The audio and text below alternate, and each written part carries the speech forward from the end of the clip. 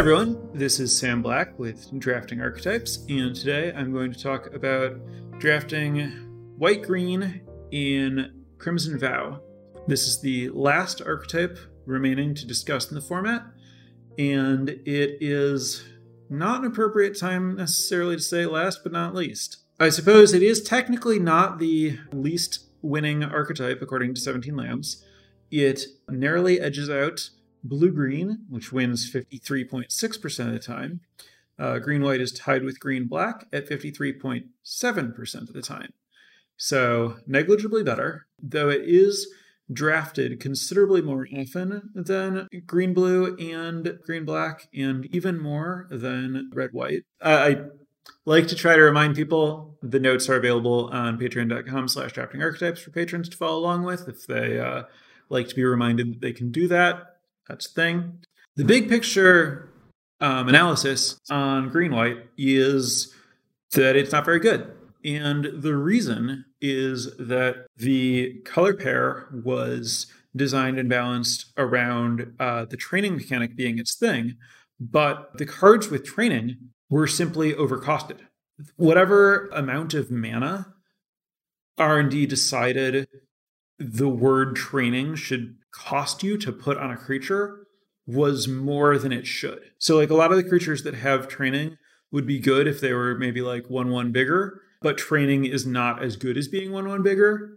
And so cards are just underpowered. And then there are a bunch of synergies that assume that you're going to like play training creatures and get counters on them because of that, but those synergies don't work. So the whole like design of green-white was basically just a design failure. It assumed a play pattern would exist and be possible that simply isn't.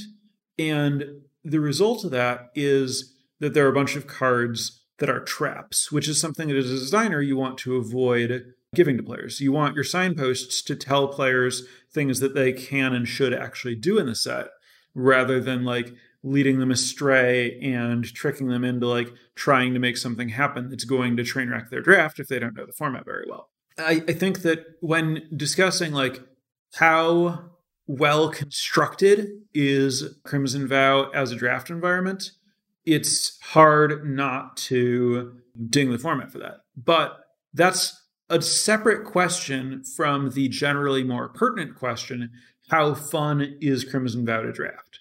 And it's easy to have fun drafting Crimson Vow and just not play green-white. From like a design, like an objective design sensibilities standpoint or something, when talking about just like how well made is this set, that's something that I can't really like, that I wouldn't be inclined to overlook.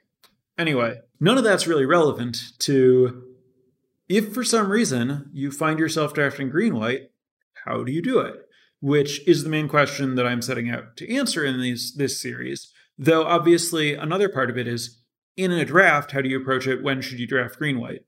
And often the answer to when should you draft a given color combination is, well, if you're seeing a bunch of the like signposts for that color combination, that probably tells you no one at the table is drafting it. And that means the cards that were designed for that strategy are going to be available. And none of that applies here. If you're seeing late Sigardian Paladins, that doesn't mean anything. Someone might be drafting green-white and just know that Sigardian Paladin's not very good and not prioritize it, or might be trying to table it even if they do like it. If you get various things that like talk about humans as a type or +1/+1 counters as a synergy, you shouldn't then try to find more humans and more +1/+1 counters, because all of that stuff just doesn't work the way that the set implies that it should. Which means that when you're drafting green-white, you're not drafting it based on the explicit synergies in the set. There are, to my mind, two relevant major divergent paths that you can take when drafting green-white. The first, and I believe more common and more influential on the stats, if you look at like the stats on 17 Lands, is to draft green-white pretty similarly to green-black. White and black are actually structurally very similar in this set. They both offer like life gain and good removal. And you can pair either one with green cards as a way to just kind of like hang out and cast large creatures and answer your opponent's stuff, and then expect your large creatures to beat your opponent's remaining creatures after you kill their best creatures with your white or black removal.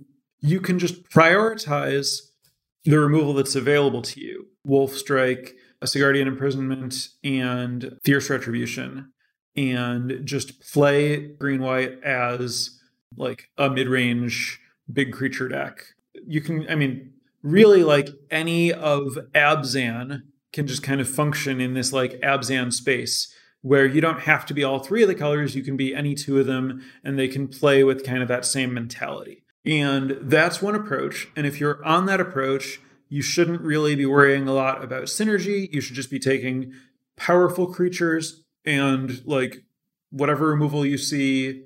And if you're in that space and you like to reference the stats to help you with your drafts, you can certainly, just like reference the win rates of the cards in green-white on 17 lands, basically follow that, and it'll basically tell you, here are the cards that are kind of just like independently like low synergy, better in green-white. And if you draft according to like the 17 land stats, it will mostly guide you to like green-white mid-range control. I don't think that that's a good way to draft green-white unless you have really powerful cards. Ideally, that means some of the super, super strong green-white bombs, or green or white bombs, like a Rook Caretaker and Catilda and stuff like that. Something where you have a reason to play this longer game where you're, answering your opponent's stuff and just, playing Magic, playing, normal, limited, whatever. You can get away with doing this if you just have a bunch of, premium uncommons, Dormant Groves, Angelic Overseers, Infestation Experts, Brambleworm type cards. If you just have like a good number of those that give you a lot of late game power and inevitability, and you're just seeing the green and white removal, you can do this.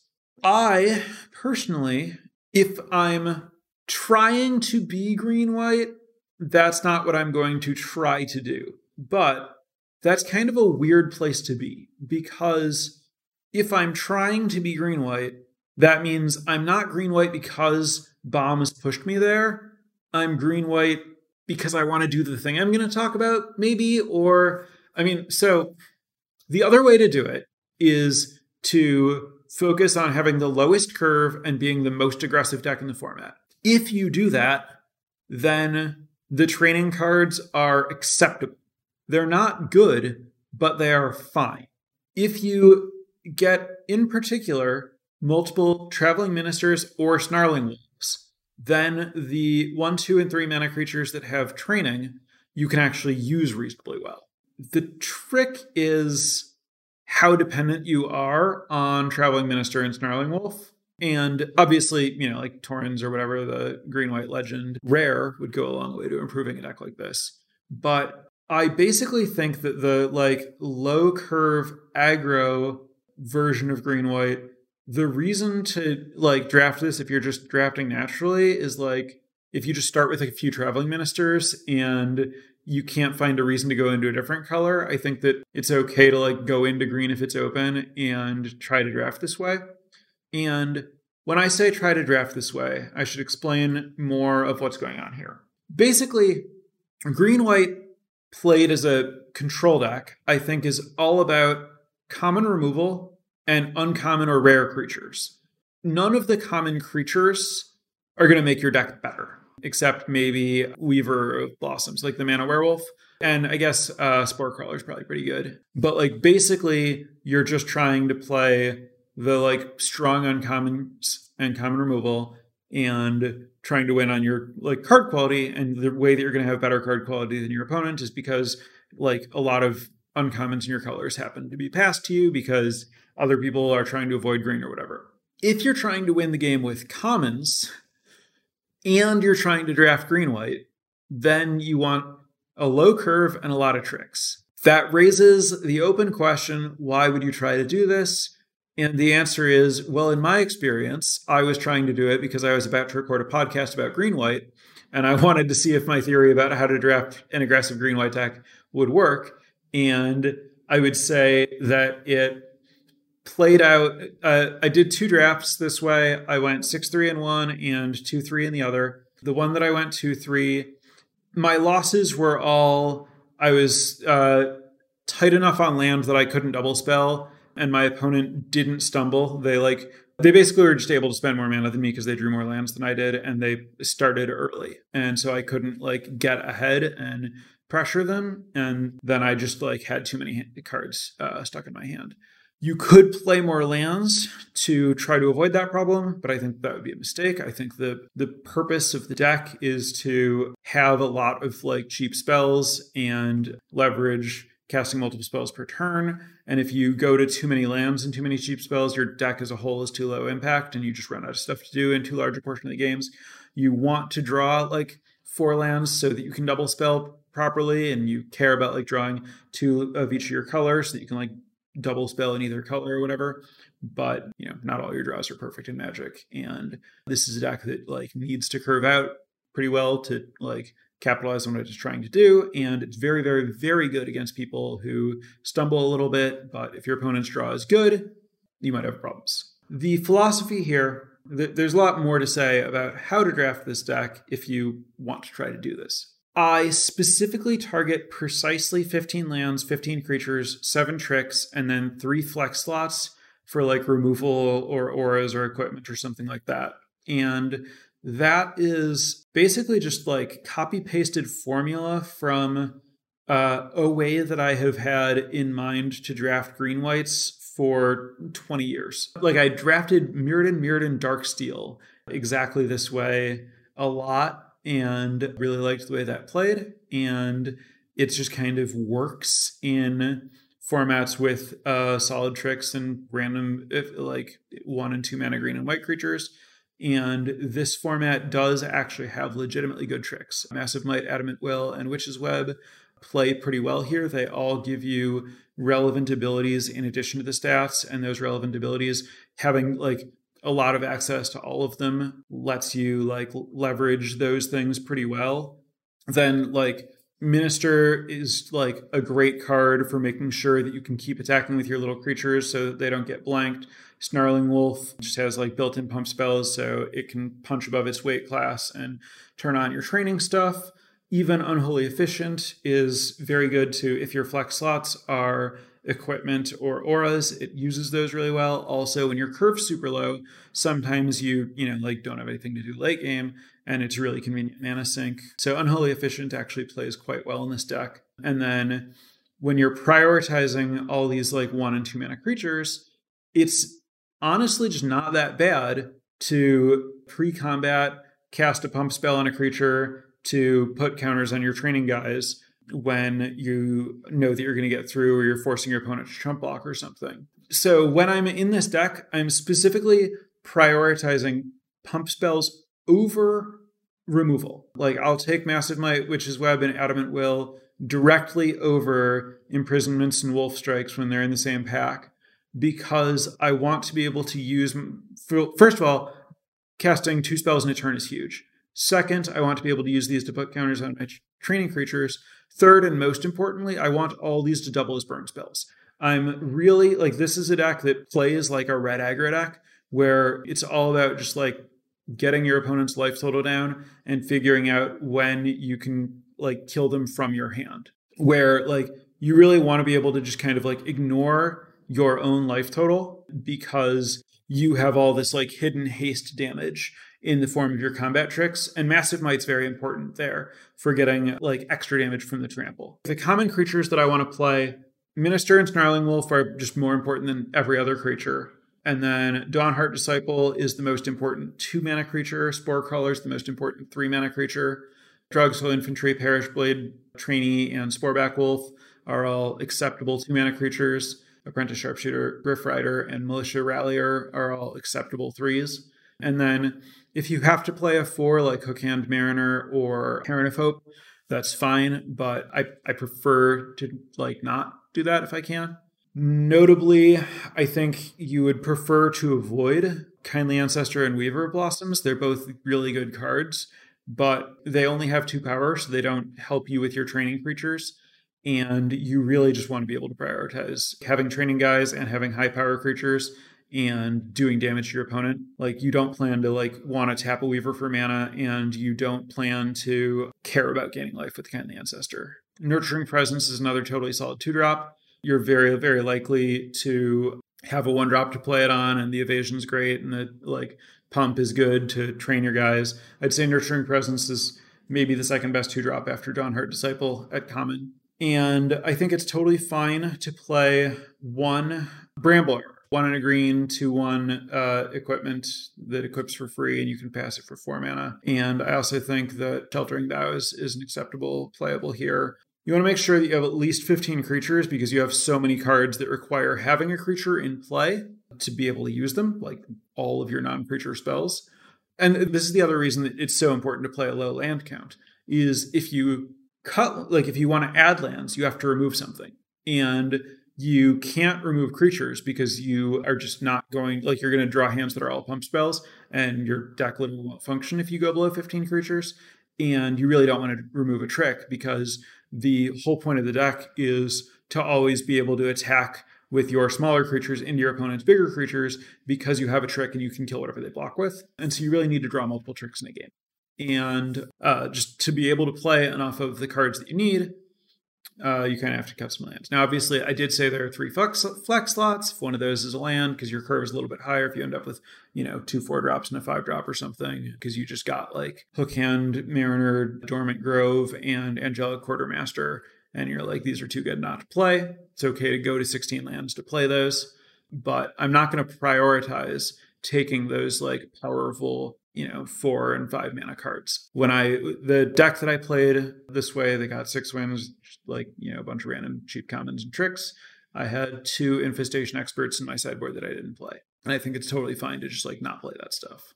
So, like I said, I don't think that you should like set out to do this, which means that it's weird to end up here. I think Torrens exactly likes this deck a lot, and it's like the best way to draft to maximize Torrens. And I think that like the deck is probably legitimately pretty good if you have a lot of Traveling Ministers and Snarling Wolves. But like, it's not like if you draft 1 Traveling Minister, this is what you should play. And if you have a lot of Traveling Ministers, you're going to do just as well with like blue cards or black cards or something. So I don't have like a great explanation as to like when or why you should ever try to draft green-white this way. But if you are ever in a spot like me where you just want to play green-white for some reason, I recommend trying this out. And if that doesn't happen in this format, well, I mentioned that as we get to the end of this format, I want to try to talk about things that have applications in more other places, because whatever you learn about this format's not going to help you for very much longer. Like I said, the theory here is all, based on playing with completely different sets. And this was all just basically like plug and play from my experience in other formats. So I would say that like everything I'm saying about this approach to green-white, where you prioritize removal over tricks to be able to like multi-spell and to be able to like keep attacking and to have like this reach to clear out opponent out of nowhere and stuff, I think that all of that applies pretty well to any format where you might be playing green-white. It happens to have a little bit of extra play and synergy in this format because these like poorly costed, bad training cards that other people shouldn't put in their deck do actually work notably well when you're approaching things this way. So this is not something that I think you should be your go-to way to draft green-white in every format, but I think that it is a good way to use the commons in this format and good to have in your arsenal for drafting green-white just in Magic in general. I think that covers my spiel here. So it's going to open it up to questions from chat. So anyone who has any questions, comments, concerns, or experiences with green-white, feel free to message in chat, including if you've already done so. Make sure I know what's still relevant. And while I'm waiting for people to hit me with those, I do want to thank my new patrons this week. Reptune Repeat and Joseph, thank you very much for the support. Anyone else who's interested in supporting the program, please check out patreon.com/draftingarchetypes. All right, let me take a second here to check out these questions. First question, had a couple drafts where at some point I realized I'd found myself in low curve humans deck. The backbone of the deck is Minister, Dawnhart Disciple, and the uncommon 3/2 that draws a card if you have a human, and Sigardian Paladin with tricks. This has performed well. Do you just end up there by pure coincidence when it matchup comes together? Is this something... Yeah, I mean, I think that that's very much in line with what I was talking about. I do think, obviously that 3/2 is better than Sporecrawler. So that would be a great uncommon for the deck. And as I mentioned, Dawnhart Disciple and Traveling Minister are like the best 1 and 2 drops. So yeah, what you're describing is very much the core of this deck. And I do think that like seeing a bunch of those cards in particular is what would get you there. And I mean, like, yeah, basically like if this is in your playstyle, I think that it's very reasonable to just be like, all right, the good humans cards, take them over like other filler type cards if they're there, and some portion of the time that's going to lead me to green white and like draft it this way. And I think that it will, my experience with this archetype was like hard forcing it for no reason. I think if you were getting into it because the cards are actually there, your results should be better on average. And my experience with hard forcing it for no reason was still to like end up with a playable version of the deck. So I think like if it's actually open, if they're actually good uncommons for the deck that you're seeing, I really don't think it's a bad deck to draft. It's a hard deck for me to figure out like what gets you into this and why. And so to your experience about like, does it just magically come together? At least for me, the way that I prioritize cards in this format, yeah, that's what would have to happen because I just value other stuff more. If this deck is very much to your playstyle, I would say try it out, figure out if you want to like try to put yourself there more often. Wouldn't necessarily be wrong. Next up, thoughts on Ceremonial Knife in this archetype. Is it good enough to take a flex slot? Yeah, I think it's fine to play Ceremonial Knife instead of a different piece of equipment. I think Ceremonial Knife is probably about as good as Bramble Armor. What is specifically green-white about the formula versus, say, green-red or red-white? So basically the primary strength of red is usually that it has good removal. So the tricks and creatures are a little bit worse.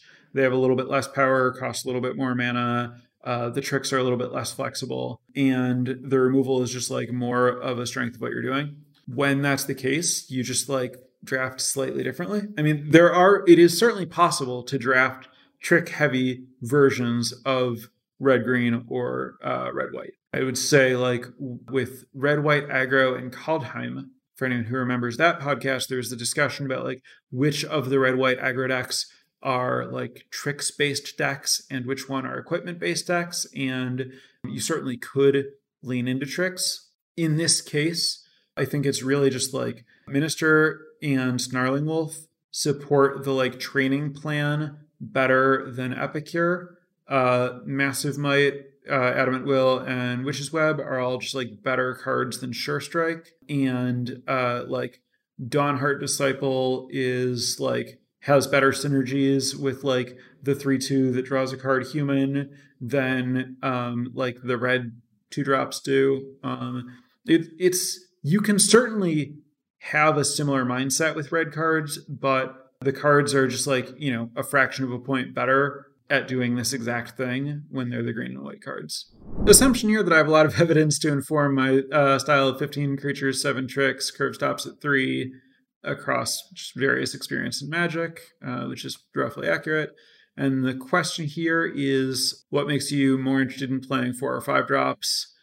The answer is that I don't want to play 4 and 5 drops if I can avoid it if I'm trying to play 15 lands. And like I said, with this archetype, trying to play 15 lands is about consistently making room for the other stuff that I want and being able to have a really low curve and not flood out or run out of stuff to spend my mana on. Like, basically across the board, Magic is kind of fundamentally about maximizing your ability to spend mana over the course of however long a game is. And I think that you will, in general, be able to spend more total mana across the course of a game with 15 lands and no 4 drops than with 16 lands and some 4-drops when you're playing a bunch of 1 and 2 mana creatures and tricks. If I'm playing 16 lands, then I'm more comfortable with some 4-drops, maybe a 5-drop. If I'm playing 17 lands, then I'm comfortable with, like 4 4-drops, 2 5-drops kind of range. I think that the biggest factors there are just number of lands you're trying to play and then how strong the 4 and 5-drops are. And the thing that should most inform whether it's correct to play the extra lands, to play the extra expensive creatures, is really like how aggressive is your deck? How quickly can you count on ending games? If you have the like good trample tricks and like 5 1-drops and aggressive 2-drops, such that you're like, yeah, I'm just going to be able to kill someone with my cheap cards because these things like do a lot of damage and participate in combat well, then I don't want to like go to more expensive stuff. But if my cards are a little bit weaker, a little bit worse at pushing through, I maybe end up with like Drogskol Infantries and Sporeback Wolves that are a little bit worse at pushing damage than Dawnhart Disciples. I maybe end up short a few tricks, and I realize, oh, these 2-drops aren't going to be able to attack once my opponent just like plays a 3-mana creature, and I'm just going to have to sit here. I'm going to need a little bit more power to actually be able to close the game. So basically, like, if you're trying to be an aggressive deck, you need to think about, like, realistically, are the cheap cards that I have high enough impact to win a game? And then if they're not, if I put more total power in my deck by going higher up the curve, will that let me win a game? And it's very easy, actually, for the answer to be yes, if your cheap cards aren't good enough to end the game. But I guess the point of my suggestion is to say, if you really lean into it, I do think that it's possible to get enough power to end the game in your 1, 2, and 3 mana creatures by very aggressively combining them with tricks. Do there happen to be any creatures you think play well with pump spells the way that Fearless Liberator did in Kaldheim? So that would be creatures that particularly punish or incentivize blocking, like ones that ask your opponent to block them so that you can use your trick. I mean, obviously, Kindly Ancestor does, but not in a way that you care about, because you want to avoid caring about your life total. You don't really have access to Trample. You don't care about Lifelink. You don't really have First Strike. You don't have Menace. Color combination is actually remarkably bad at keywords, which is part of why it's weak. Normally, like, if a color combination is based on putting +1/+1 counters on things, you would think that it would have more creatures with keywords to get more value out of those +1/+1 counters, and it just kind of doesn't. There's like a little bit of flying, a little bit of reach. It's very reasonable to like think about and look for the thing that you're asking about and looking for, but this format's really bad at providing it. The best answer is training, where it's just like, oh, if you don't deal with this, it's going to get out of hand. I have to make this like bad attack to grow my creature. And then they're like, oh, cool, I'll punish you for making this bad attack to grow your creature. And you're like, haha, I had a trick. The main thing that tricks do here that's like exceptional in any way is just like let you get a training counter where you otherwise wouldn't by playing it before you attack, which is not a good way to use tricks anyway. So, I mean, my answer is no, in a way that's a little bit problematic, and part of why this deck isn't like more good or a higher priority. Like if the format actually had creatures that used tricks particularly well, then this might actually be a thing that more people did, or that I saw more of a reason to do. Next question. It feels like most of the cards for the load of the ground deck can be found. Yes, they're all pretty late picks. Does that make Pack 1 Pick 1 Torrens a reason to force it? Yeah, I think that, like, yes, I think Torrens is a very strong card. I think you'll have a consistent deck around it if you take it. I think that I would describe it more as a reason to move into it than to force it. I would still want to have, like, a little bit of flexibility if, like, you know, someone's in my color, I'd want to get out of it or something. Like, I don't think Torrens is so good that you should just go full blinders. But I do think that, you know, if you start with a Torrens, you should keep your eye out for the better cards in this archetype. You should like try to prioritize tricks and like try to naturally navigate your way into this spot. Any thoughts on how to build around multiple Heron of Hopes in green-white? Yeah, I mean, that's just like play it. That's just the other kind of green-white deck that I was talking about. Just play it like an Abzan deck. So the same way that you would play white-black with multiple Herons of Hope, find Traveling Ministers and Kindly Ancestors and random powerful late game stuff. Know that your opponent's not going to kill you for a while, so you're going to like live to have time to cast, you know, your Brambleworms or whatever, and pay a lot more attention to, in total, how impactful is this card, and a little bit less attention to how cheap is this card, and just go the total other direction, which green-white is totally capable of doing. What signs should I look for in other sets in general to indicate that it's reasonably likely to work out? Anything beyond good 1 and 2 drops tricks? Obviously, any kind of mechanic that encourages attacking, training counts as that, is a good reason. Like, if the set is saying, I will pay you for attacking with your creatures every turn, the way to say, okay, great, I want to be able to attack with my creatures every turn. How do I do that? Is play more tricks. And so anytime there's a mechanic that keys off, did you attack? Are you attacking? Something like that. That would be a good reason to like think that this might be a particularly good set for it. In general, like good aggressive keywords, things that like, naturally benefit more from getting pumps for a little while. So like good rate lifelink creatures, good rate trample creatures. Just like creatures that hit hard and don't have a lot of evasion, so that you're going to have to like get in combat with them. Those would be my first thoughts on like what to look for, other than just like, are these good 1 and 2 mana creatures? Also, it's slightly different than good 1 and 2 mana creatures, but not very different. But a thing to look for, honestly, is just, is there a 2-power one drop? Like just an uncommon 2/1 is like pretty significant. If for some reason there's a common 2/1, those can be like pretty important to just like how much early damage output do you get when you start attacking with this kind of deck. Next question, do you mulligan more aggressively with these low curve 15-land decks than we usually should in limited? Well, you definitely don't want to mulligan more than you should, but does this deck mulligan more than other decks? Yes. Yeah, I would say it does. You're less concerned about like, this is very much on the tempo rather than nutrition side of the coin. Like you're about ending the game quickly. If you have like a handful of pump spells and no creatures, you basically can't keep it because you're not going to get in any of the early damage that's going to get your opponent in range of like finishing them off. Also, it's very, very hard to keep a hand that only has 1 color of mana because you want to know that you can just like use your cards in a timely fashion. So yeah, these decks do kind of struggle with needing to mulligan a little more aggressively. I think that's going to wrap this up for this week. Next week will be right before the release of Double Feature. I'm going to try to do a podcast about something relating to Double Feature. I'm not sure if that's going to be anticipating Double Feature on Wednesday or if it's going to be right after like first impressions after playing with Double Feature, recorded a little bit later in the week. So just follow me on wherever you might see my see announcements from me, my stream, Discord, Twitter, for an update on what's going on with that, when I'll be recording it.